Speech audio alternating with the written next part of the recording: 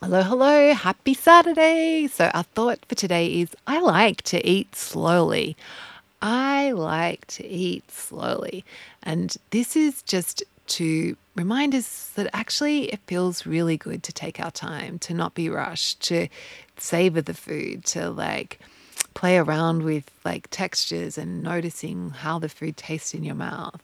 And that we miss out on all that when we're shoveling. And yeah, just a reminder today, I actually like to eat slowly, and just that habit of putting your cutlery down, that's all you need to do. There's food in your mouth, cutlery goes down. And just building that habit is the all we need to do in order to eat slowly.